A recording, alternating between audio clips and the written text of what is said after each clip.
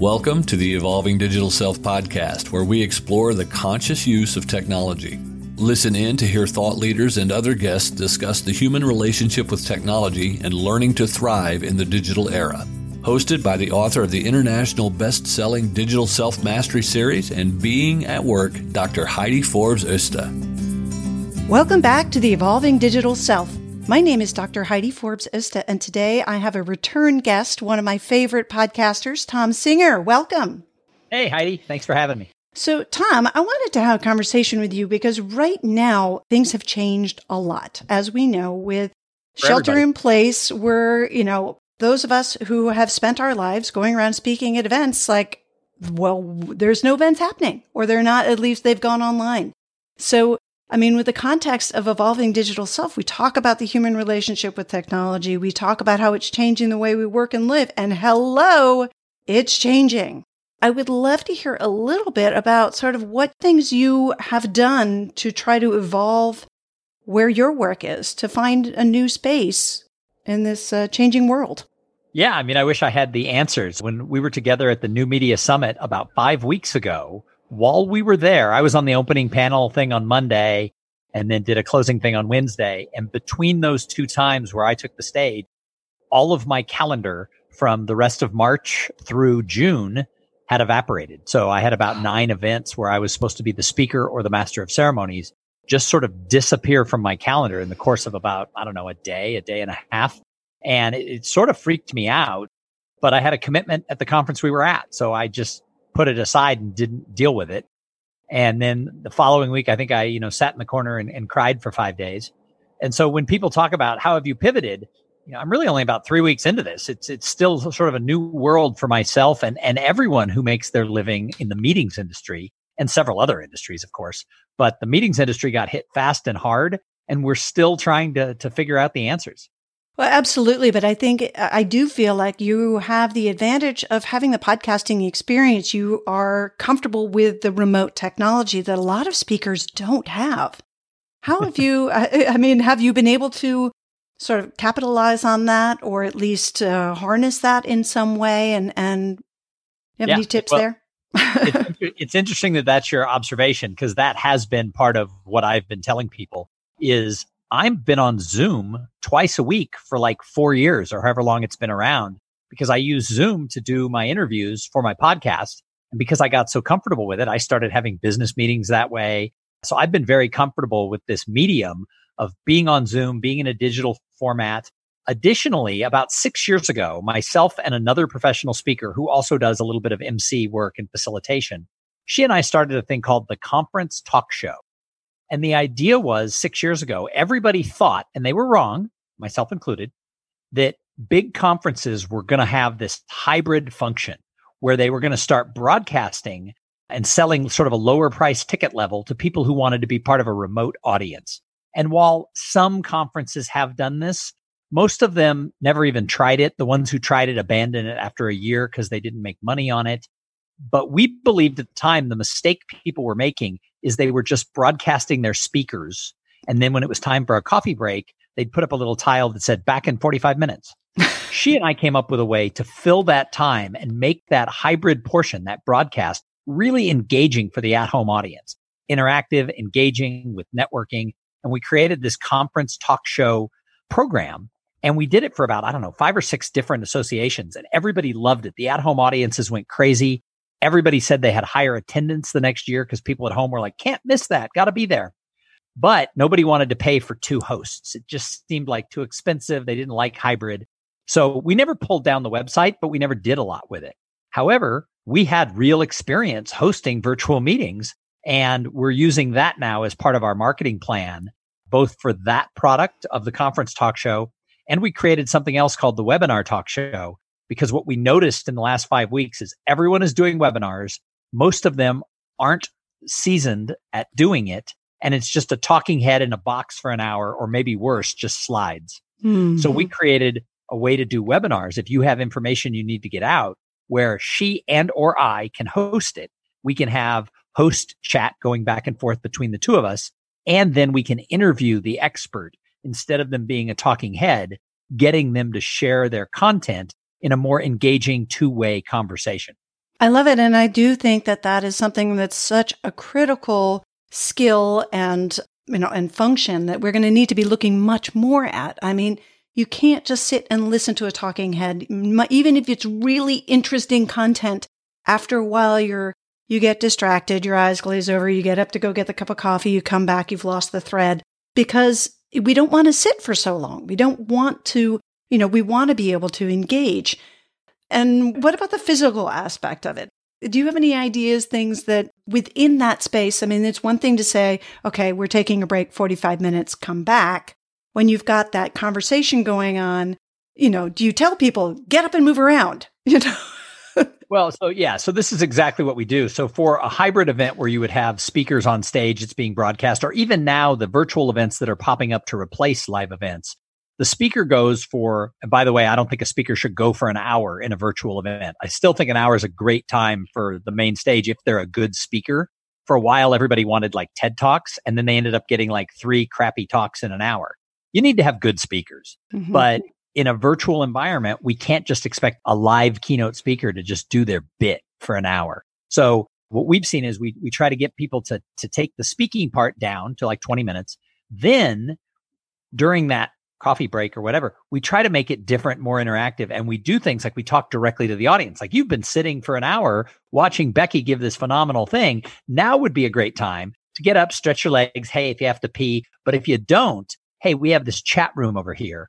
What was the thing you liked best that Becky said? So we get people engaged. We give them a little bit of a break, but we also bring information directly to them saying, hey, this is just for the at-home audience. We've got Becky here. Now, she talked for an hour and she skimmed over this thing about, blue shoes. Becky, could you go deeper about blue shoes? And then we get her to give a little bit more of her background, a little bit more. So it's engaging for that at-home audience. Then we can interview the association or the company president who's sponsoring the event. We can interview other attendees. And so not only do you want to get people up physically, like you said, but you also want to be able to shift their brain into a different style. That's why speaking, then interviewing, then some host chat, if you will, it keeps people engaged because it's different all the time. If you watch Kelly and Ryan in the morning, they do different things to fill their hour. It's not just interviews. It's not just them talking. It's not just highlighting a celebrity or showing a video. They do all those things over the course of the hour. So that's what she and I try to bring into this conference talk show and now the webinar talk show. I love that. And I think it's so critical to think about, the potential for the technology there where you can even, have audience questions, use the chat, utilize that as a two-way engagement. And it seems like you've really considered that. And gosh, I hope people learn from you and can make some of these events a little more engaging because boy, some of them are snooze fests.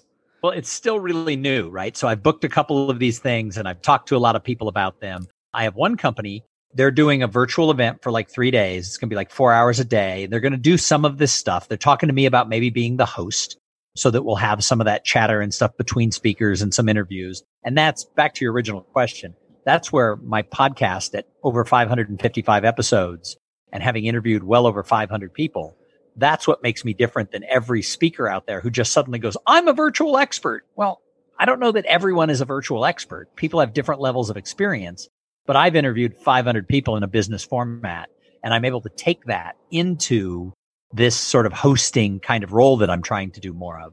But one of the things I'm working with one company, and they're doing a full conference. They're using a big suite, but it doesn't allow you to get all the participants at home to talk to each other and break them up. So what we're going to do at the end of the day is we're going to ask the people who want networking to stick with us, switch over to Zoom. We're going to take them into the enterprise Zoom room. We're expecting hundreds of people.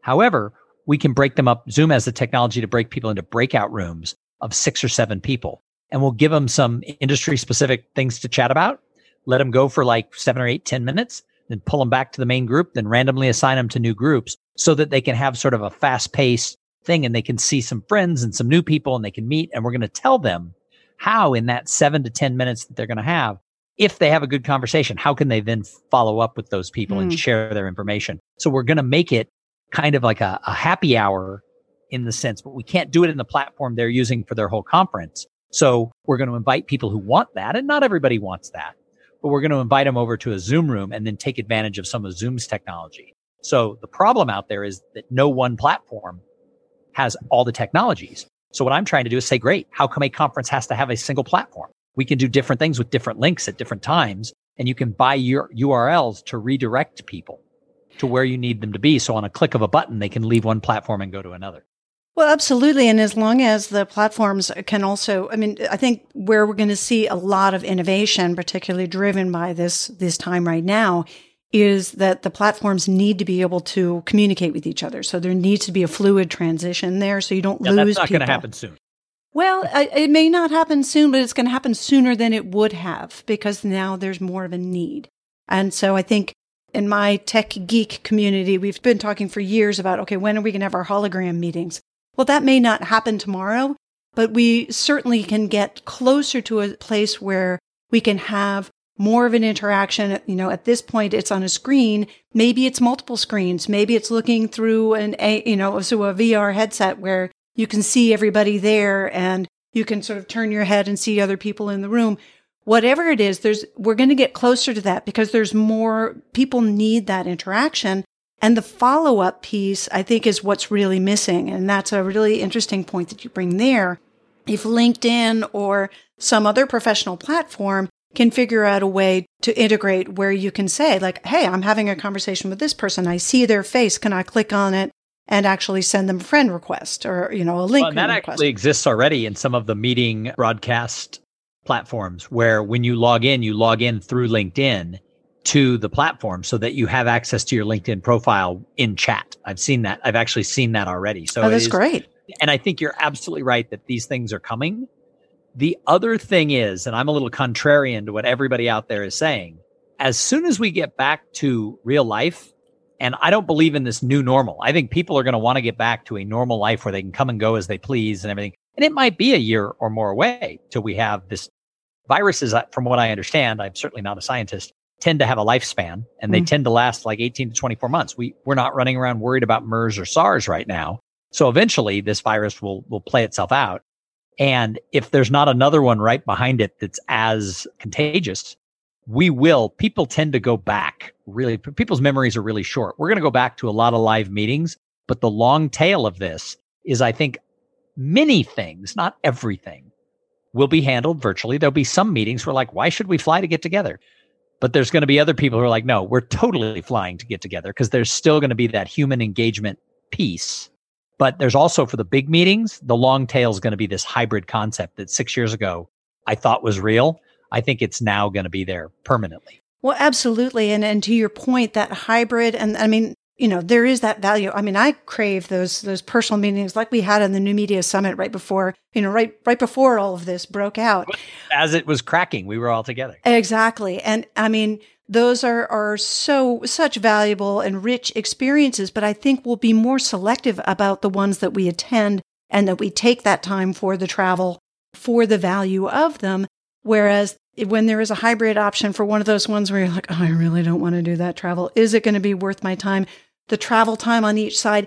And that there's the whole sustainability factor as well of, are we, do we need to do that flying? Do we need to do that driving? Can we do this from home and be kinder to our environment and kinder to our bodies and the impact it has on our bodies? But at the same time, there's the whole aspect of sitting in front of a screen all the time is not good for your body either. So there's a lot of different factors to that I hope what we come out of this experience learning is sort of how to discern what is the optimal for us and the different ways that we can receive the information and experience. I fully agree. And I think there's a place for all of this. But I will tell you that, especially when the economy is booming, for the people who can afford to do things, for the people who prefer to get together and to travel and to do it, as soon as they can, they're going to go back to that. And if they have an advantage, because face-to-face does trump digital in a lot of ways, then the people who don't like it as much are going to be attending also because they don't want their competitor to have that advantage. So I think we're going to go back to a lot of the things that we've seen historically. Humans have convened for as long as there have been humans. And I think we'll get back to that. But I think that there are going to be some minor changes. I think they're coming faster than they were coming without this. And I also think that those of us who plan or participate in live events, I think there's sort of a pendulum that goes back and forth with speakers. It's like, oh, we want a really great speaker, or, oh, we want really great research and content. I don't think this is an either or. I think there's great content delivered by great speakers, but I see meeting planners who are like, she's not as good, but she meets whatever I need with the data or some demographic or whatever. And it's like, no, I think we can't take risks on who we put on stage. So I think what you're going to see is the people who are really dynamic and great speakers are going to win a lot more of the spots because we can't put on a meeting that isn't captivating. Absolutely. And I think to your point, that I think there's hopefully people are going to take to heart, and from this experience where they're seeing a lot of this really, snooze fest type stuff, where people are going to start realizing that they really need to up their game. They need to do speaker training. They need to do the training on how to work dynamically in a Zoom room and to keep people's attention and learning things like comedy. I mean, so I want to get a little bit into, because I've always admired the fact that you've done this. And I think that, it's really, not everybody can pull that off. And I haven't actually gone to see you perform live, but in a comedy place, but I have seen you perform live as a speaker. And so I can imagine your comedy is awesome. One of the things I would like to sort of ask you about is sort of, where does that fit in? How, what are some of the things that we can do to up our game? And you've obviously embraced comedy. Not everybody can be funny. Not everybody has it to. I don't know that I'm all that funny, but the quick story behind how I got into doing that was a couple of years ago. I was going to be in New York, and a friend of mine who's a professional speaker on humor in the workplace is his topic. Lives in New York. I said, let's hang out. He said, come to open mic night with me. And he is a professional comic also. And I said, I would love to watch you work on new material. To which he said, that's not what I'm inviting you to do. I'm inviting you to create a 5-minute set and get up on stage. And I was 51 years old. I'm kind of a pretty serious business guy. If you look at me, I look like the bank president. It's like, this wasn't my thing. Although as a kid, I wanted to be a comic or a performer of some sort. And he challenged me to do it. And I did it. And I wasn't great, but I didn't flop. And I said, you know what? There's something to be learned here. I have to push myself into this area that is scary as can be, because I think stand-up comedy is the hardest use of the spoken word. So I just made a proclamation I would do 100 open mic nights. And I didn't think through how long that was going to take. It ended up being about once a week. It's been exactly 2 years, a little plus now, and I've done 95. So I didn't quite make once a week, but almost meant 95 in 120 weeks or 110 weeks. And I just started going when I travel. I would look up open mic night Detroit, and I would just show up at a comedy club or a bar, and I'd sign up and I would do it. And sometimes I would get laughs and sometimes it would be crickets, but I always tried to just put myself in 100%. And now that I'm having to do a lot more of this digital stuff, and I'm hosting a digital conference for several days. Well, I've done stuff like it. I've never done anything exactly like it, but I'm using the skills I learned by doing 100 open mic nights that I just got to go up there and turn it on. I can't go up there and be like, maybe, I don't know. I haven't done this before. I'm your host. I just have to go up and be like, hey, everybody, this is your host. We're going to have a great time the next 3 days. Let's go through some of this stuff. Here's your first speaker. And I learned that in the comedy, that even if I sucked, if I went up big personality, I would be okay. If I went up meek, I wouldn't. In fact, one of the young comics said to me, you're new at this. When I was brand new, he goes, you're new at this, but your stage presence is amazing. Well, he didn't know I'd given almost 1,000 professional speeches in a corporate setting. So I used my corporate experience to have a stage presence while my comedy sucked. And now that I'm getting a little bit funnier, I take some more of the comedy aspect into my speaking. So I think your answer is find something, doesn't have to be stand-up comedy, for whatever your business is, that is akin to it. I mean, speaking and comedy, you're standing up, you have a microphone, there's people in the audience. They're very different and their purpose is different, but they're kind of cousins.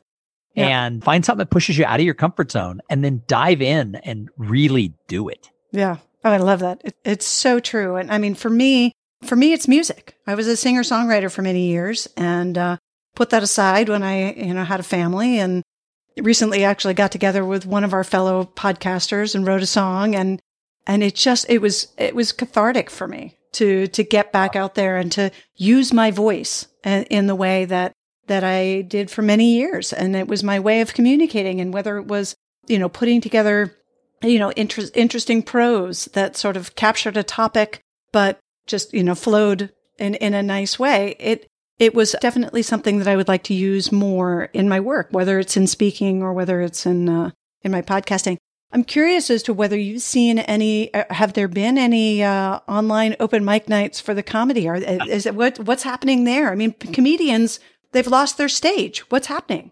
So it's interesting. Yes, they exist. I actually started the first virtual open mic night in Austin, Texas. I think there's a couple of others that maybe have parked up on Tuesday night. I just used my Zoom room. This is 5 weeks ago. When it first started, there were everything was closed, all the bars. There was a comic saying, "Oh, what are we going to do?" And somebody said, "We could do it on Zoom." Somebody else said, "Well, Zoom, if the free account only lasts 40 minutes, you can only do this or that." And I piped in and said, "I've got the enterprise level, which is the highest level of Zoom." And they're like, "Of course you do." They were making fun of me going, "Oh, the guy, sure, he has a corporate, he's a corporate guy. Of course he can afford Zoom. They're all 25 driving Uber." And so I started doing it. We've had as many in the 5 weeks we've done it. We've had as many as 17 people on it, as few as like 9 or 8, but people keep coming back and they stay. Like I've got a family. I want to go out and watch TV after we spend our hour together. And these comics are like, "Hey, so what'd you guys do today in quarantine?" And I just let them have the room and chat. Sometimes I stay, sometimes I go out with my family. So they like the human connectivity. And then a gentleman by the name of Drew Tarvin, Tarvin, his company is Humor at Work. And he speaks. He's my buddy who got me into this. He has been hosting comedy shows where he's choosing. I was one of his first speakers at his first comedy show.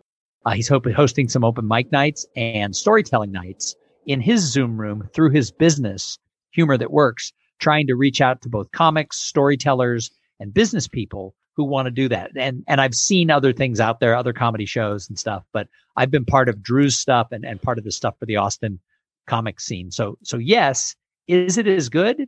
No. You're sitting down. Yeah. I have a separate microphone. I'll show it to you. I know we're on audio, but I have a separate microphone I use when I do open mic night. It's not plugged in.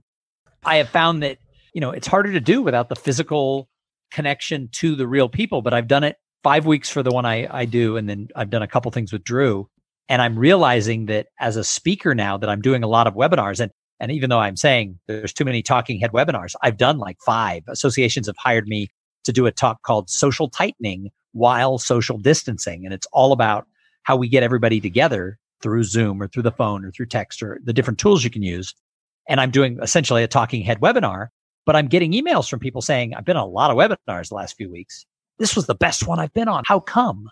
Well, it's because I know how to use my voice. I know how to use enthusiasm. And it all comes from a combination of the speaking and the comedy and trying to figure out, how do I take this into this video, digital, distant format? Well, I think it's a really vital tool, not just from the business sense, but I just got off another interview with actually someone who works with keto and functional medicine.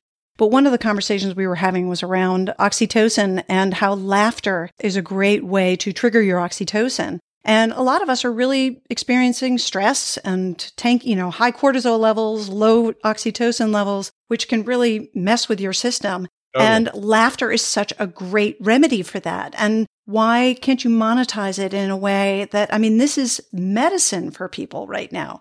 How do we find ways to get that medicine to the people, but also be compensated for it? Yeah, well, and that's the whole thing. I have found there's certain people out there in my profession who are like, "I'm holding to my fee for a keynote. I charge $20,000. If they want me to do it virtually, it's $20,000. Unless they're famous, I don't know who's working, because my clients, I'm like, "You guys know what my fee is?" And they're like, "Yeah, we can't afford that." So my answer kind of my clients is, what do you think is fair?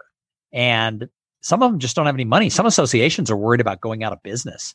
And so I've been doing a little bit of work for companies and things like that, but it's minuscule compared to what I make as a speaker.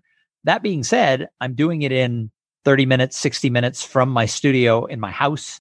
And right now, I'm not really worried about how much money I'm making for everything, because there is no industry standards of what a webinar gets paid, what hosting a virtual conference gets paid, what giving a virtual keynote is. In the live speaking world, you kind of have your niche in your area, and there's sort of industry standards there. It's still all over the map a little bit, but right now, this whole virtual world's the Wild West. So I'm basically telling people, I'm a professional. You got to pay me something. I'm gonna suck less than someone who's free. And you get what you pay for, right?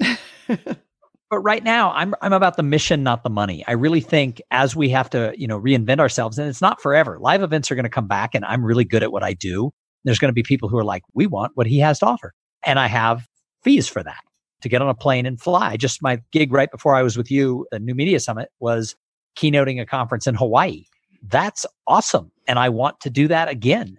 And it will come back. But in the meantime, I think everybody's just you got to be scrappy. You got to be out there willing to try things for cheap, for free, for whatever. And then we have to be paying attention to what's becoming that industry standard and, make sure that we're offering a little bit more than the average person. And when we can converge that, we'll get by. But, I'm worried about finances because my entire way of making money has been pulled out from under me and it's only been 5 weeks. But on the flip side, I'm going to be tenacious. I'm going to keep trying things. I'm going to put myself out there.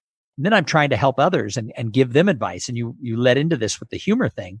Part of what I'm teaching people to do is if you've got Netflix, watch some comedy special. Don't just watch dramas. Don't just watch, reruns of things. Watch some things that'll make you laugh. Whatever it is, whoever your favorite comic is, these comedy specials on Netflix. I mean, some of them are too dirty for people. Some of them aren't their style. Find a slice of comedians that match with what make you laugh and try to do it because you'll just feel better. Or watch reruns of Friends, whatever it is. Find something and laugh out loud. Yeah, that laughing out loud is it's so therapeutic. I love it. And my husband's like, why do you watch this dumb TV? And I'm like, oh, no. This is therapy. This is not. Yeah, this is costing you less, honey, than if I have to log on to, my therapy app. Exactly. Because there are now therapy apps. I was doing a co-presentation and they were talking about stress, and my co-presenter and she and I both believe that if you're having a rough time, there's no shame in going to see a counselor. And so that was part of what we talked about. And I made the comment of, can you go to an office? And she goes, oh no, there's apps. And you log on and you get assigned a counselor and, you're paying the fee of a professional counselor, but it's a real counselor and you can talk to them via your phone or you can get on Skype with them. So I think that's awesome. If you're struggling, you could have a therapy app. Well, absolutely. And actually, one of my clients has developed an app that's not necessarily it doesn't connect you to a therapist, but it provides treatment particularly for people who are recovering from addiction or have depression, and it can be all kinds of different types of depression or stress levels, problems with sleep. I actually use it they have a binaural beats within it that helps me fall asleep. And sometimes I do it first thing in the morning because it sort of reprograms your brain to be happy. It's actually for countering suicidal ideation. I'm not suicidal, but it actually it sort of puts me in a good mood in the morning. And they've actually, during this time, I advise them to completely unlock the app so it's free for everyone to download. And if people go to the show notes, it's in all of my listings because I think it's a really powerful tool. It's called Enlight. E-N? Enlyte. And they are in the process of doing some rebranding, but which will be with Hope. But at this point, you can find it Enlight. They have meditations, they have binaural beats, gratitude journals, lots of different things that, in times like this, it can be really helpful. And, some people aren't comfortable with going to a therapist or they just want to get a little bit of extra support. And it's a great way to do that, to get that little extra. I found the app right here. I'm going to download it right now. Awesome. Yeah. So, I mean, it's a great tool and they've been an interesting company to work with on digital well-being. We're in the process of doing some research studies. So I might give you folks a link. Keep an eye out on the show notes and the webpage because there may be opportunities to actually participate in some studies as well in the future.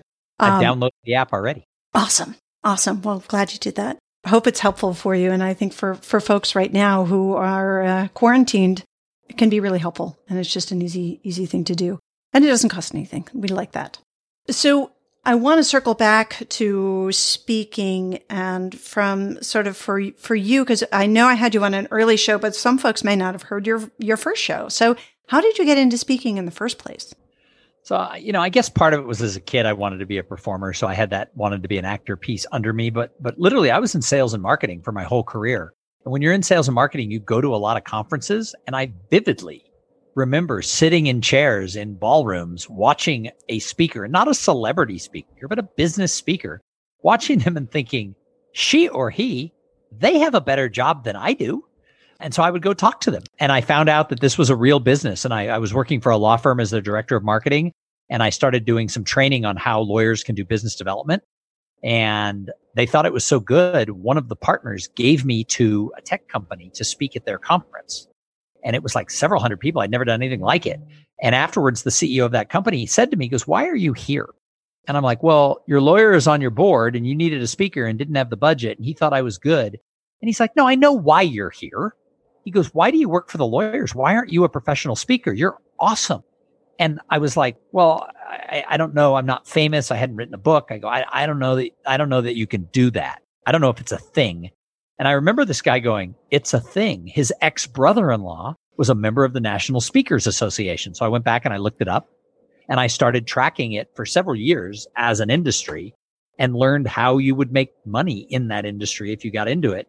And then 11 years ago, I got laid off from my job as the marketing director for a consulting firm. And I just decided to go for it. And we were in the middle of the recession. April 2009 was the bottom of the Great Recession. But there were, unlike today, there were still meetings, but they weren't sure if they could afford speakers. And I was willing to do it for $1.95 and a chicken dinner. So I got out there and I was good at it and people started recommending me. And 11 years later, that's all I've done ever since. That's awesome. I love that story because it goes to following your passion and finding that thing that you're good at. And you are so good at it. And so I want to make sure before we sign off that people can find you if they want to work with you, if they want to learn more about how to transition their meeting into the new sort of hybrid platform that you've been working with and developing. And so how do folks find you and work with you? They can find me at tomsinger.com. That's THOMSINGER.com. The conference talk show is conferencetalkshow.com. And webinar talk show is webinartalkshow.com. And those will take them to any of the information around making your webinars more engaging, making your conferences more about the at-home audience. And then my stuff is on my site. Awesome. And don't forget, you've got a great podcast, Cool Things Entrepreneurs Do. So if folks want to just listen to you talk, there's also that. So thank you so much for joining us today, Tom. It's always a pleasure to see you and to chat with you. And good luck and keep us posted as to where things go, because I think there's going to be some great opportunities on the horizon. But we got to just get through this tough patch first. Yes, we do. But you know what? We're all going to get through it. We've gotten through historically over, several thousand years of humanity. We've gotten through stuff. We'll get through this. Absolutely. And thank you, Digital Selfers, for joining us today. It's been a pleasure to share this time with you. And if you haven't already, don't forget to rate, review, and share it with your friends. Until next time, bye-bye for now. Thank you for joining us for the Evolving Digital Self. Be sure to subscribe on your favorite podcast app now so that you don't miss a single episode. While you're at it, please give us a rating and a review and join the Digital Self-Mastery movement to create more conscious use of technology by sharing it and telling your friends. Want to see where you fit on the digital self spectrum and how it might be impacting your business and relationships? Get your free copy of Digital Self-Mastery today by clicking on the link in the show notes.